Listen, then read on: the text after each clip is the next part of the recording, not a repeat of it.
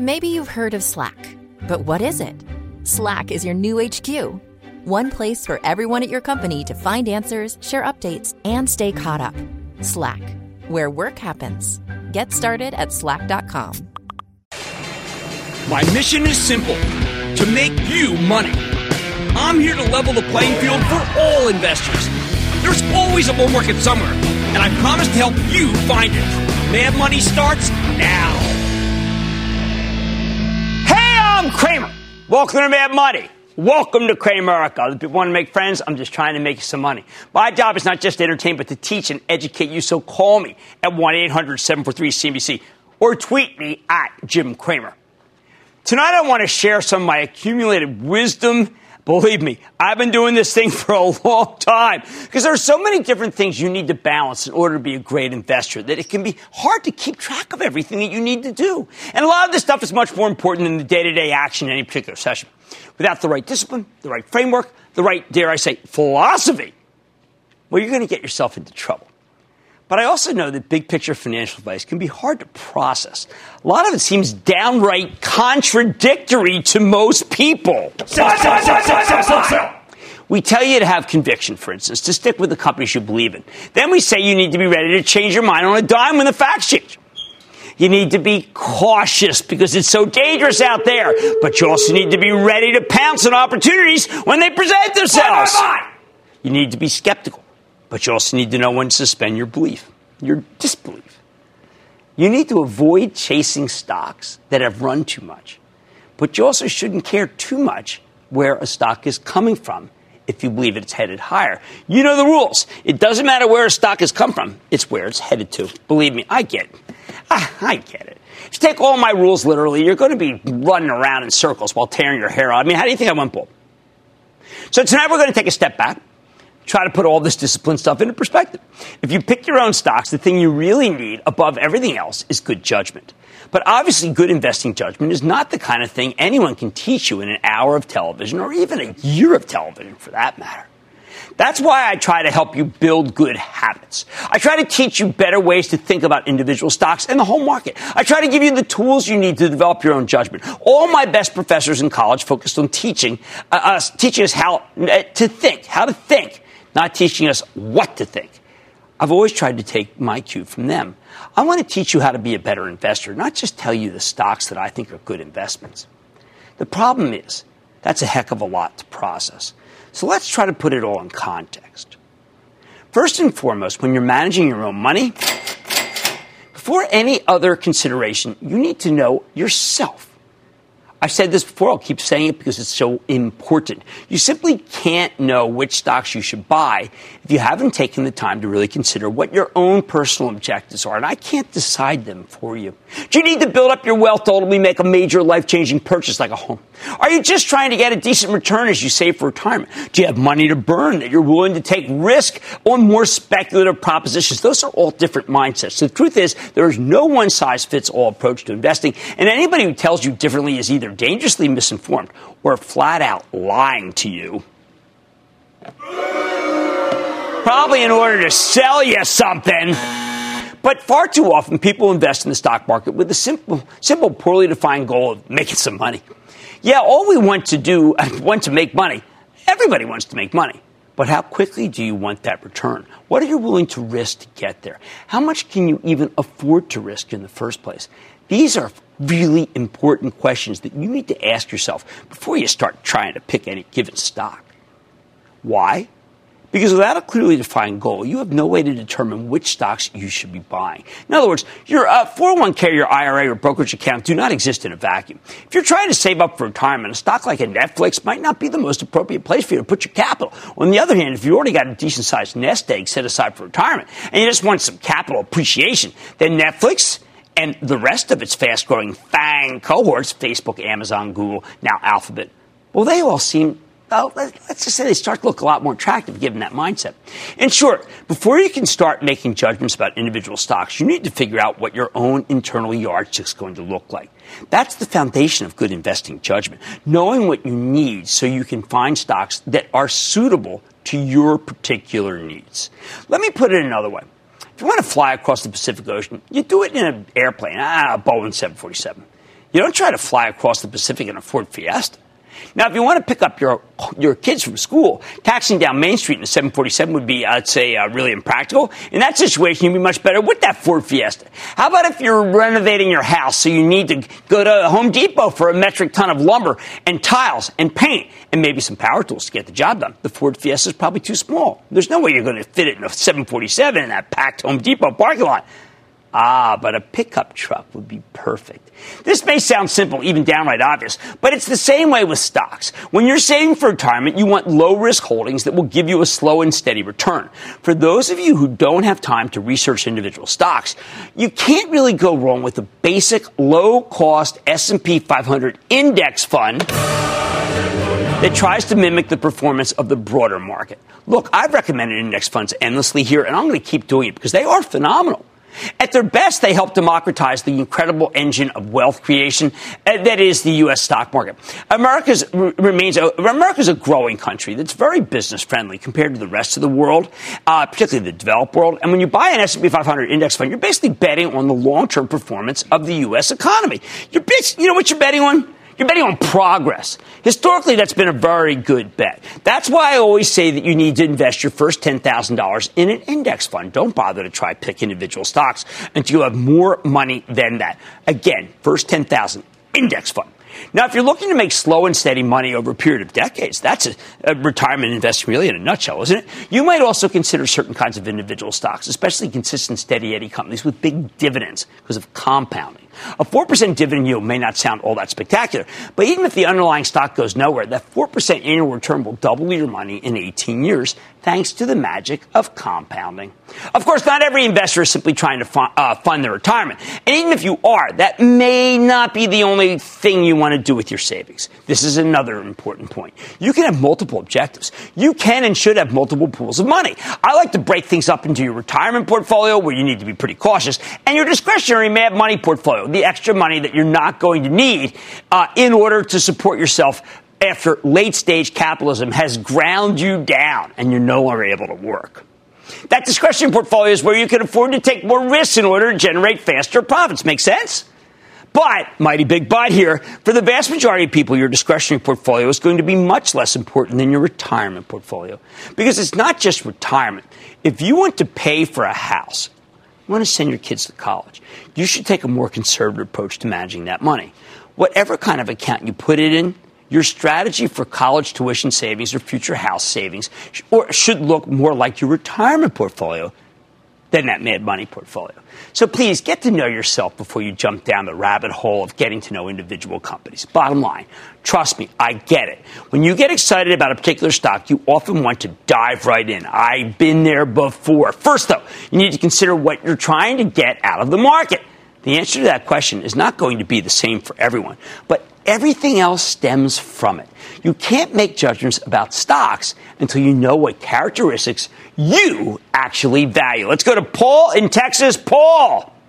Booyah, Jim. Booyah, Paul. I've noticed the companies, a lot of them will exceed on one and miss on the other in reference to revenue and earnings per share. So as a shareholder in the companies I'm looking for, if they're going to exceed one and miss one, would it be more important for them to exceed on revenue, or would it be more important for them to exceed on earnings per share? Holy cow, what a great question. You know what? Because I've actually done a huge amount of research on this, and thank you, Paul, for asking it. It's revenue growth.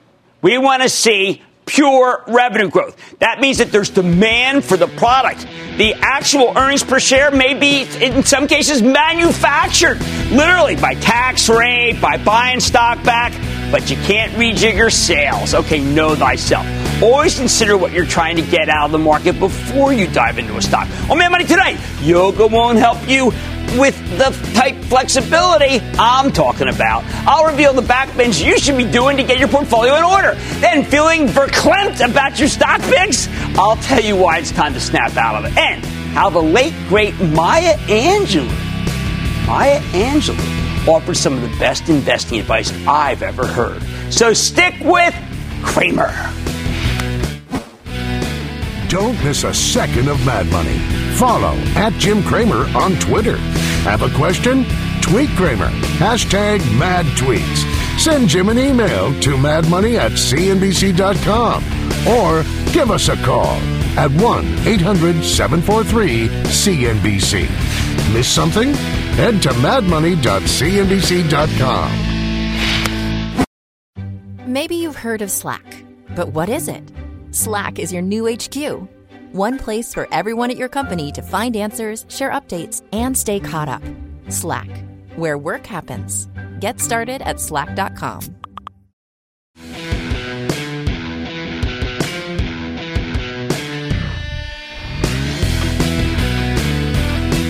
Regular viewers know I've got a lot of rules, the result of more than 30 years in the money management business. First as a broker, then as a hedge fund manager, then as a journalist and a commentator.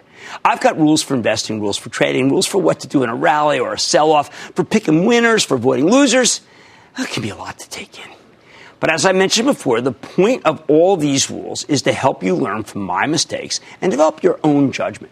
I just explained why you need to have a clear understanding of your own objectives before you start buying stocks, something more focused than merely trying to make some money.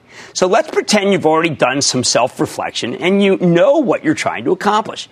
Now you can start buying individual stocks, enough to fill out a diversified portfolio of 5 to 10 names, right? Hold on. Before you buy anything, I need you to do one more thing. First, you have to do the homework. Now, I've covered this before. I'm going to give you a quick version right now.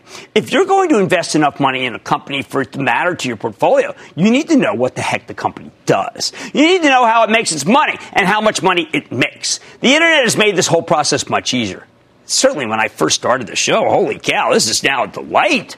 I mean, you can go online, read the SEC filings, which contain a wealth of information. You can listen to or read the transcripts of the conference calls, which I regard as the best way to get familiar with a business and the key metrics that will drive its stock. Feel free to read some journalism on top of that. Listen to some opinions, anything to familiarize yourself with both company itself and the way its stock trades. And, of course, I've written, half a dozen books just about this topic, okay, about how to do the homework. But the actual research is just part of doing the homework. After you've learned what you can and developed a thesis, a theory about why you think the stock is headed higher, there's one final step. You have to explain that theory to another living, breathing human being. It doesn't even have to be a professional. You can talk to your mom, your kids, a friend. The important thing here is that you put your thesis into words, that you can basically comprehend it yourself. Lay out why you want to buy this thing and why you think it's headed higher. If there are major holes in your theory or you're relying on wishful thinking, usually a reasonable adult or even a mature teenager will be able to catch that. Once you've done that, though, then you are ready to pull the trigger. For those of you who are tuning me out because you can't stand to hear another word about homework, I'm done. That's it. That's all I'll say about that process of preparing to buy a stock, because tonight I'm trying to focus on the bigger picture. So let's fast forward a little. Once you've done the homework, you can build a diversified portfolio of 5 to 10 individual stocks. Now, any more than 10, and you'll likely won't have time to keep up with them all. The idea here is that you should be able to do this in your spare time, not that you'll turn money management into a second or third job. Well, how can I have so many stocks for ActionAlertsPlus.com, which you can follow along, obviously, if you subscribe? Because I got 2 research assistants. You're doing it yourself. So let's assume you own shares in a bunch of companies that you genuinely believe in. You now have a thesis for each one. There's no sector overlap, meaning you have 5 to 10 companies in distinct industries that don't tend to trade together. Diversification, like we play on the show. In short, you have what in theory is an ideal portfolio. What's the most important thing for you to keep in mind? Above and beyond everything else, you need to know that your perfect portfolio won't stay perfect for long. Those 5 to 10 stocks you thought were winners? Yeah, unless you're absurdly lucky. Not all of them will stay winners. Some will be losers. Some will do nothing. And some of the companies that you liked best will inevitably disappoint you. What can I say? The game is full of heartbreak. Which brings me to my next meta rule. Always, please try to stay flexible. You have to be flexible because business, by its very nature, is dynamic, not static. Things do change. Markets change. New competitors will enter an industry and undercut existing players on price to take market share.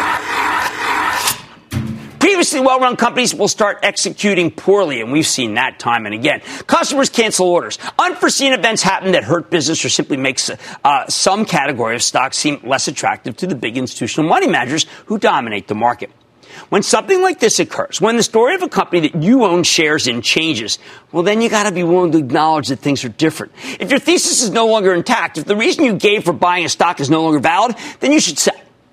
This is why you need to explain your picks to another person so that you can recognize when your original idea has stopped being workable. That may sound straightforward, but for decades, so-called experts have peddled the idea that when you buy a stock, you need to be prepared to hold on to it until the death of the universe. How many times have you heard someone say buy and hold, buy and hold? Well, I've got to tell you, that's nonsense. Don't get me wrong. I would love to buy a stock and hold it from here to eternity because the story pans out and the darn thing keeps going higher. But if the story doesn't pan out, or after a long time there are big changes in the industry, well, you got to be willing to sell. Sell. At least sell some. That's why I always tell you it's buy and homework, not buy and hold. I just wish a lot of the graybeards would adopt buy and homework. We'd save people a lot of money. Now, I bring this up because people hate admitting when they've made a mistake. And, of course, they hate selling anything because they're worried about taxes. But once we make up our minds that things are great for, say, Coca-Cola, we don't want the facts to get in the way of a good story, right? But you know what? You can't afford to fall in love with a stock. When you buy shares in a publicly traded company, you're not joining that stock in holy matrimony. You don't swear to stick with it in sickness and health, for richer or poorer. You don't need to go to a judge to get a divorce. It's just a piece of paper. So acknowledge when something's changed. If you buy a stock because you believe the underlying company is going to take a ton of market share and then it fails to do so, well, don't move the goalposts on yourself. Don't search for new reasons to hang on. Just get out of there. You must be willing to recognize that companies can take a turn for the worse. Managements make mistakes. CEOs make bad strategic and tactical errors every day. Heck, look, let's pick one. Let's pick Bed Bath & Beyond. You may know that one. It literally spent $5.4 billion buying its own stock back from 2013 to 2017, through 2017. And it was an ill-fated attempt to boost the earnings per share by shrinking the denominator, so to speak, and therefore take its stock price up. But it didn't really work. The company kept losing market share to online competitors like Amazon, and the buyback accomplished next to nothing. By the summer of 2018, Bed Bath had a market capitalization of less than $2.7 billion. They spend twice that amount on the buyback. If they'd simply put that money in a mattress, the company would now be worth twice as much. You know what their mistake was? The guys running Bed Bath & Beyond weren't flexible. They kept buying back their own stock in the mistaken belief it would help. Don't make the same error. When something goes wrong with the company you own, be ready to stop hoping and start selling. Listen, being unwilling to recognize a turn for the worse, as bad as it might be, almost always seems to lead to much larger losses than you've already accrued. The bottom line, let's bring it all together. Before you buy a stock, do some homework and come up with a thesis, a reason why you think that stock is headed higher. Once you own it, please stay flexible. If your thesis doesn't play out the way you expected it to, sell the darn stock. Don't keep bashing your head against the wall. Just recognize that things don't always go your way, and then sell. Move on. Liam in Massachusetts. Liam. Booyah, Jim. Booyah, Liam. Hey, I just had a quick question about index funds. Sure. You say with certain stocks, buy them at certain times, like monthly or quarterly, or when at a good price.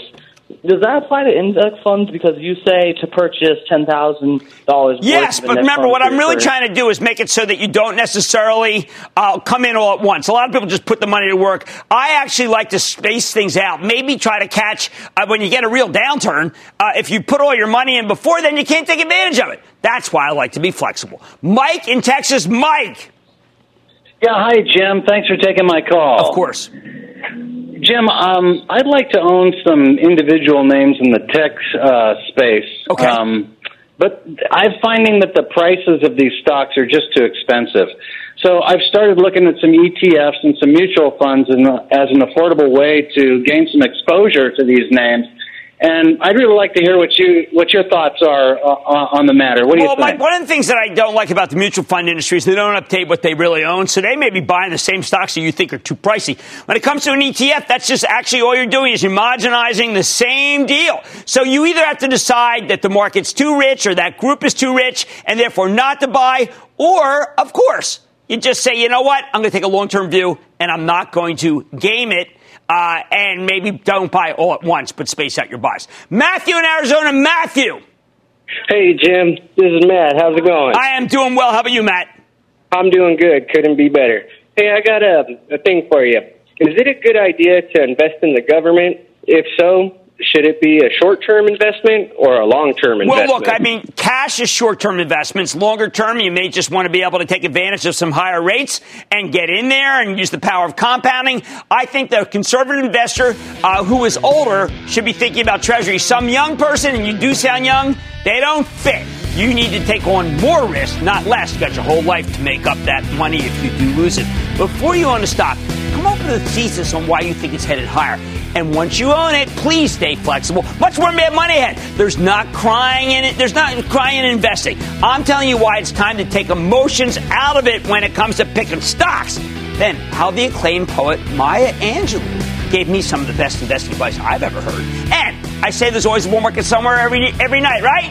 And tonight, I'm telling you where to find it. So stick with Cramer. This CNBC podcast is brought to you by TD Ameritrade. Investing isn't one size fits all. Every investor has a unique style. That's why TD Ameritrade offers 2 different mobile apps. There's TD Ameritrade Mobile, which lets you manage your portfolio with streamlined simplicity. Or Thinkorswim Mobile, which gives you tools you need for more advanced trades and in-depth analysis. Visit tdameritrade.com/apps to find the one that's right for you.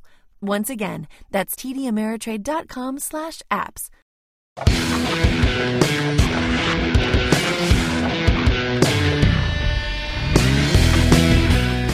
Tonight we're zooming out and talking about the big picture. The stuff you absolutely have to do if you want to manage your own money in the stock market. Before I get back into it, let me just say that if you don't feel like reflecting on what you need from the stock market, if you don't want to do the homework, if you don't want to watch the underlying companies and give up on their stocks when something goes wrong, nobody's forcing you to do that. There is no gun to your head.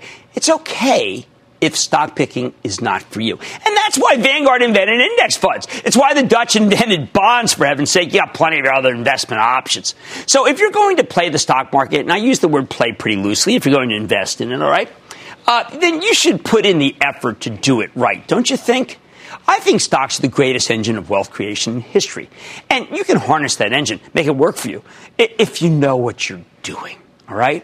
Now, a lot of this comes down to discipline, the stuff I've been talking about all night. But there's another ultra important component here. Call it the emotional side of the equation. You need the right attitude toward the market, because without the right attitude, stocks will break you. I mean, this is a brutal game, and you need to make sure you got the right headspace if you're going to play it. I cannot stress this enough. For many of you, managing your emotions will be the hardest part of investing. Harder than even picking winners. Harder than identifying new trends. Harder than knowing when to cut your losses. Why? Because the market is a harsh mistress. At times, owning stocks can feel like being in an abusive relationship. But we just keep coming back. Because long term, it is a great way to try to make money. The thing is, unless you can perfectly predict the future, you're going to make lots and lots of mistakes. It's inevitable. And when mistakes lose you money, that can be very tough to handle. You need the patience of the Dalai Lama to not get upset when you buy a stock and it falls off a cliff. Imagine what it was like for me at my old hedge fund. Before I mellowed out, I was the opposite of the Dalai Lama. When I got something wrong, I would flip out. You did not want to be around me on a down day, especially if I was way too long. So I can tell you from experience that this is not a productive attitude. You know what? If you did read Confession of a Street Addict, you would know exactly the wrong attitude. I know better than, well, I still made a lot of money, but I was hell to live with. I know better than anybody that you need to try to remain calm, because constantly getting mad at yourself just is not sustainable. You'll beat yourself up. It's crazy. You'll end up running out of patience and giving up on the whole asset class. Look, I'm not telling you to be the Dalai Lama. You don't need to be a Buddhist monk to be a good investor. It's okay to get mad or sad when the market punishes you with its behavior. I still do. An Action Alert stock, that stock that my Chapel Trust owns, if it gets really hit, I feel awful. I do. I can't get it out of my system. But you know what? I have to. You can't afford to punish yourself. The market's brutal enough on its own. In other words, get your head on straight. Your head matters in this game. You need to have it on right every day if you're going to spot opportunities and act on them. Yet so many of us approach the market with, let's say, an inferior attitude and an inferior state of mind. Our heads are clouded by negative thoughts that genuinely throw us off target, making us do the wrong thing. You will be in the wrong frame of mind to spot the next opportunity. So let me be your stock market therapist for a moment. There are a lot of harmful recurring thoughts you can have that will mess with your judgment. But the worst of the worst, when you think to yourself, if only, as in, if only I'd acted sooner on electronic arts, or if only I'd pulled the trigger on NVIDIA ahead of that quarter, or if only I'd stayed short Chesapeake Energy, I could have made a fortune. Don't get hung up on that. Don't get hung up on the woulda, shoulda, couldas. This is wasted, damaging emotion we're talking about. It's destructive to the positive psychology you need when you're making investment decisions. For a long time, I took it to an extreme. I would sit and be mesmerized by a couple of big misses, by things that I got wrong. I would be obsessed, going over the big miss over and over and over again. It wouldn't just be over. I can put it out of my head for action alerts now in a couple hours. I'm talking about days on end. Not anymore. I don't do that. Took me a long time to learn. But eventually I was able to see just how destructive playing the woulda, coulda, shoulda game can be.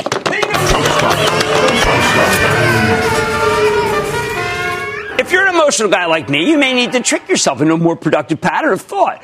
I've had to build in all sorts of methods of tricking my mind into not playing this game, chiefly removing the stock from my desktop and my mobile stock list. Just going in on my, just taking it right off, okay? You look at it every day when you scroll down, you see it, it brings up that bad thought, get rid of it. Just clear it out. If you like it so much after you sold it, go buy it back, for heaven's sake. But don't tell me what you could have done or should have done. You didn't. Whether you walked into a big loss or missed out on a big gain, it's irrelevant. Stop beating yourself up, for heaven's sake. Bottom line, the stock market can be punishing enough. You don't need to make things harder by punishing yourself. Don't play the if-only game. If you need help curbing this kind of destructive thinking, go to that extreme.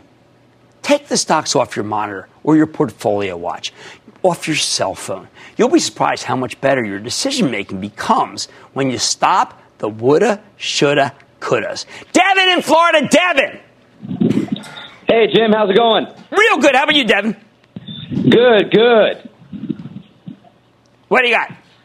All right. So I'm 25 years old and maxing out a Roth IRA. And I know you've always suggested investing in low-cost index funds. My question is, should I be 100% of my portfolio in an S&P 500 index fund, or should I be using multiple index funds to build a diversified portfolio?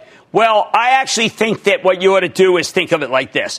I think that you should put the preponderance in an S&P 500 fund. That's terrific, low cost. And then after that, pick one or two. I don't want you to be a mutual fund of mutual funds. That makes it even harder. Just basic bedrock, S&P, and then a couple of others. Maybe you like healthcare, maybe you like tech. That would be my choices. Michael in California. Michael! Hey, Jim, thank you for taking my call. Of course. I had a question about 401k plans. My company just put out their 401k plans, and being a novice when it comes to those kinds of things, I just wanted to know what percentage of my paycheck would be a good starting amount to contribute. Whatever the max from your lap.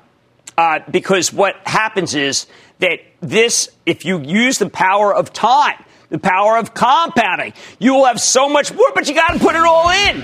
And I always advise people, take the max, take the max, take the max. Enough with the woulda, shoulda, coulda, people. Don't play the if-only game. You'll be surprised how much better your decision-making becomes once you stop that. Much more mad money ahead. To quote the great Cyndi Lauper, I see your true colors shining through. It's not just a great song. It's sage investment wisdom, I'll tell you why. Then, I'm helping you find the bull market no matter where it might be hiding. And I'm answering the questions you've been sending me on Twitter. Stay with Cramer.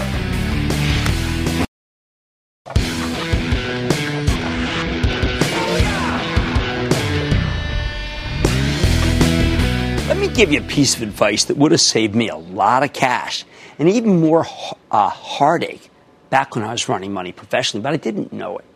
This is some genuine sage investing wisdom from the late, great Maya Angelou. When someone shows you who they are, believe them the first time. Now, I know she wasn't actually talking about publicly traded companies, but man, if the shoe fits, wear it. All night I've been trying to hammer home important bedrock principles of investing. And this is another essential one.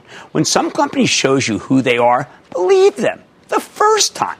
Or to put it as bluntly as possible, when a CEO tells you that business is bad, take their word for it. Don't try to make excuses. Don't bend over backwards finding justification so you can keep owning the stock of a company that's not delivering. Just get the heck out, at least until the smoke clears and you can better assess the damage. The better I do for my charitable trust, it's because of this rule. The worse I do, well, you know what I'm talking about. Let me read you the rest of the Maya Angelou quote, because there's another really valuable insight in here. She continues, people know themselves much better than you do. That's why it's important to stop expecting them to be something other than who they are. All right, same thing holds true in the corporate world. A company's executives are almost always going to know their business better than you will, unless they're being ridiculously negligent. They have access to information you don't. They can spend 80 hours a week or more running their company. You have your own job, and even if you manage money full time, there literally aren't enough hours in a day for you to devote half of that time to a single stock in a diversified portfolio.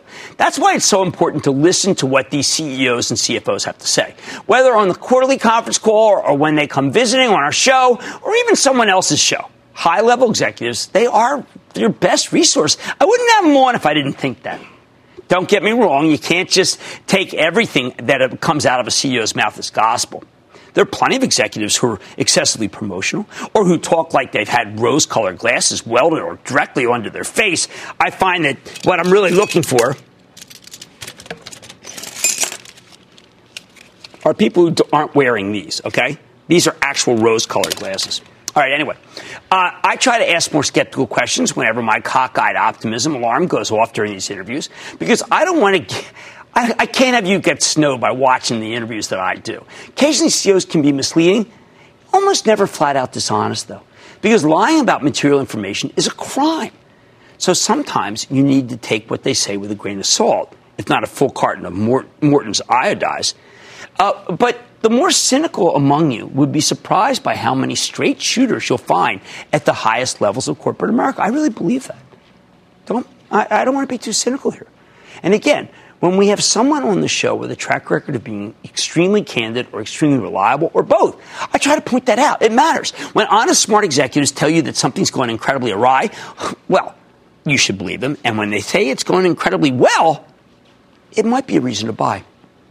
This can be a very profitable strategy if you get it right. So let's take an example. When Mark Benioff, the bankable CEO of Salesforce.com, came on the show during the depths of the Great Recession and told us his cloud-based software company would be just fine, well, you had to grit your teeth and buy it. From November of 2008 to July of 2018, Salesforce gave you a 1,900% gain, and you had to get in it when he said things were fine. He was bankable. When Patty Doyle, the former CEO of Domino's Pizza, came on in February of 2010 and told us how he was going to turn things around, his stock was trading at $10. When Doyle retired in June of 2018, Domino's was at $282. Wow. These guys deserve the benefit of the doubt. If you didn't trust them, you missed out on some monster moves. And I don't want to be too proud here, but I said, hey, listen, I believe this guy. And that's what helps. It helps to have me say it, because I've thought about this a lot, and I've talked to a lot more CEOs than pretty much anybody in the world. More important, if management tells you something is wrong, well, you should take them extra special seriously. Specifically, when a company pre-announces a shortfall, you need to wait at least 30 days before you even think about buying that stock. A lot of people are tempted to buy these negative pre-announcement names as they're pummeling on to bad news, to new lows. They figure the bad news got to be already baked in. But in practice, I found that other than some rare exceptions, the opposite's the case. When business is so ugly that a company is forced to come out early and cut numbers, I think it typically means there's more bad news ahead, or they wouldn't say anything. Why? Well, it all comes back to Maya Angelou. When someone shows you who they are, believe them the first time. That negative pre-announcement is the first time. When management pre-announces a bad quarter, they're not just looking at the past. They're looking at the order book to their future. Believe me, if there were any hope that business would get better, the company wouldn't have to cut numbers between its regularly scheduled quarterly reports. If they thought that maybe something could get better, not worse, in the next 30 days, they just keep their darn mouth shut and wait. Yet pre-announcements signal ongoing weakness that's going to continue. That's why I recommend waiting that 30 days to see if anything improved before you even think about buying that kind of stock. And this will really keep you out of trouble, because I can count on one hand the number of times when things got better within a month. Sure, now you're going to miss some great opportunities. Like I said, maybe there's a half dozen. And sometimes the stock bottoms early. But most of the time, though, after 30 days, you'll have sidestepped yet another brutal leg down. I know 30 days sounds arbitrary, but I've done a lot of homework on this particular question, and I found that it usually takes at least a month for the bad news to get fully baked into the stock price, if not longer. The bottom line, sometimes it can seem like we live in a post-truth world where it's impossible to know who to believe on any particular issue. But even the most skeptical among you should believe executives when they pre-announce an earnings shortfall. Believe me, these people don't like slashing their own numbers. They do it because they don't see much hope of things improving by the time their company is scheduled to report its next quarter. So in the wake of a shortfall, you have to presume that the stock won't be bouncing back anytime soon. For the next 30 days, you should treat the darn thing as a falling knife. In short, even if you're not a huge fan of Maya Angelou's poetry, you should trust her investment advice. Stick with Cramer.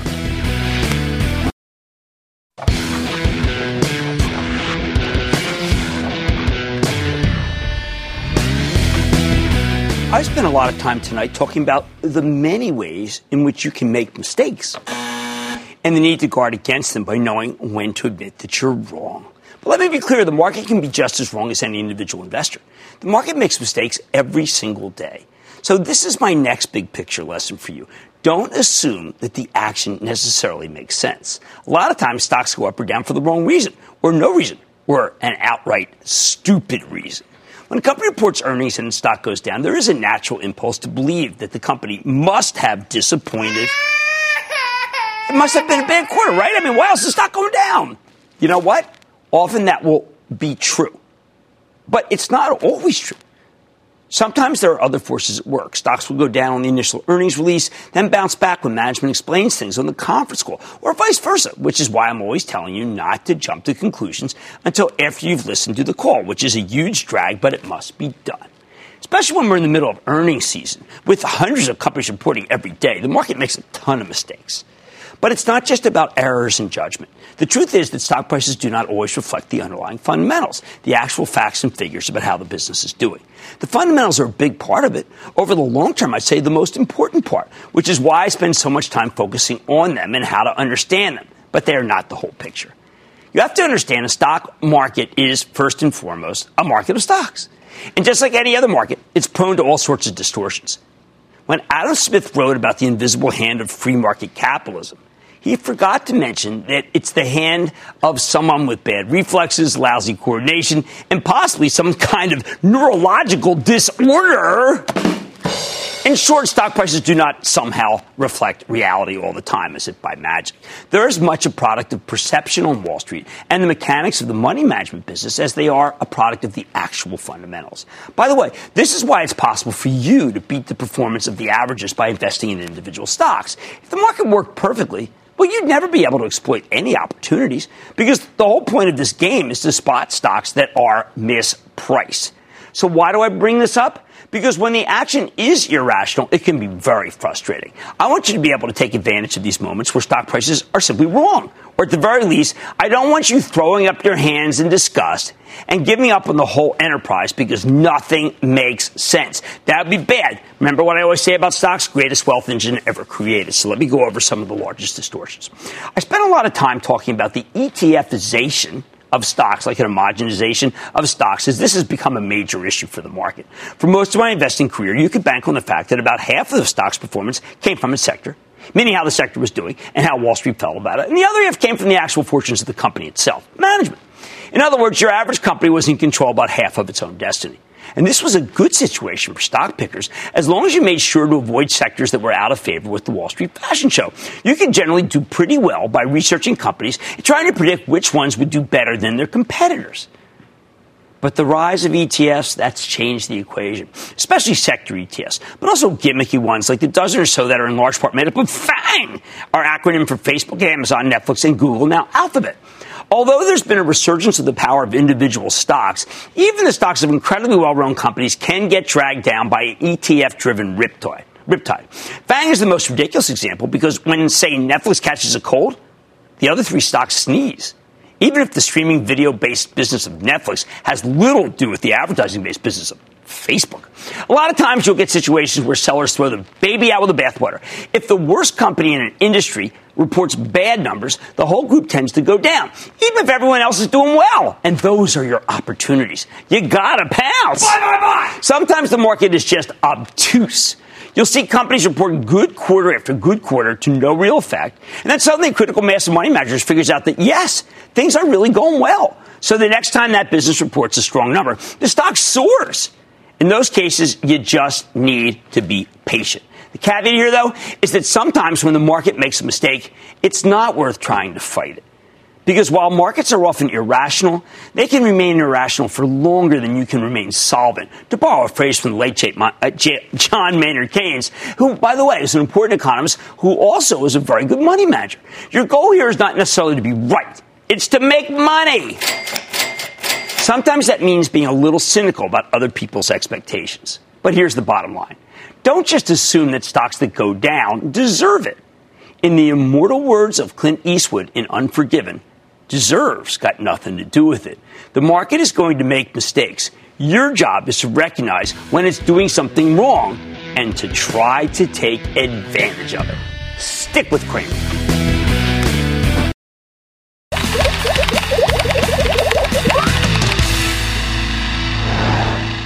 I love hearing from the smartest audience in television. That's you, Cramerica. So let's get to some tweets. First, a tweet from @Brickhand65, and he says, @Jim Cramer, Jim, why when a caller named Richard calls in, do you and the staff say his name in a high pitch? #mad tweets. Okay, well, that's a reference to the movie Tommy Boy with Chris Farley and David Spade. So let's say a caller is named Richard. We say, Richard! Thank you.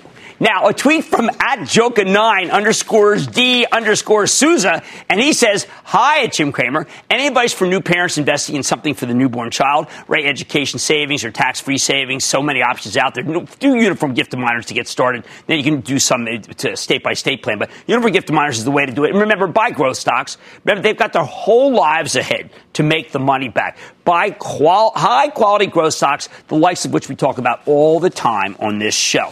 Next up is a tweet from @StallCupWendy, and she says, @Mad Money on CNBC, I work with male teens, and they think you sound like Master Yoda. LOL. I'm learning, and so are they. Thank you, Jim Cramer, a.k.a. Master Yoda. You're awesome. @Jim Cramer. Mad. Okay. Yeah. All right. That's precisely why my wife loves me so much. Okay. And here's a tweet from @RussBenson5, @Jim Cramer. Jim, other than banks, who benefits from raising interest rates? Well, you know what? Not really many other companies. I think that as a corollary, when rates go up, people think that the economy's really strong, and therefore people buy the industrials. But the banks are the ones that benefit directly because they are able to charge you more when you go for a loan. They make more money from your deposits, and they lend them when rates are going higher. And now a tweet from @Joey_Drago_, and he asks, Jim, I absolutely love Get Rich Carefully. Will you be writing another book anytime soon? I got to tell you something. This is a very interesting question, Joey, because the economics of book publishing has changed rather radically. And I'll work my butt off on something like this. And I'll work most nights and almost every weekend. And then I'll read the book. And it used to be a very lucrative business to write books. Now it's just a labor of love. And I have other labors of love I want to perform, including my garden.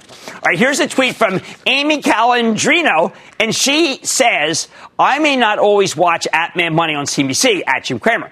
But when I do, I take notes so I can do my research later. @Nerd Alert, @Mad Money, #investing. I have to tell you, whenever I'm out with people, and I will say this, reference this, because my late dad would always say this too, particularly some people who are, let's say, elderly who play the stock market, they always come out with these long lists of what they took down, and I absolutely love it. And they'll go over whether I like this, whether I like that. It happens all the time to me, and I just think it's terrific. I think younger people don't know how to write down on a piece of paper anymore.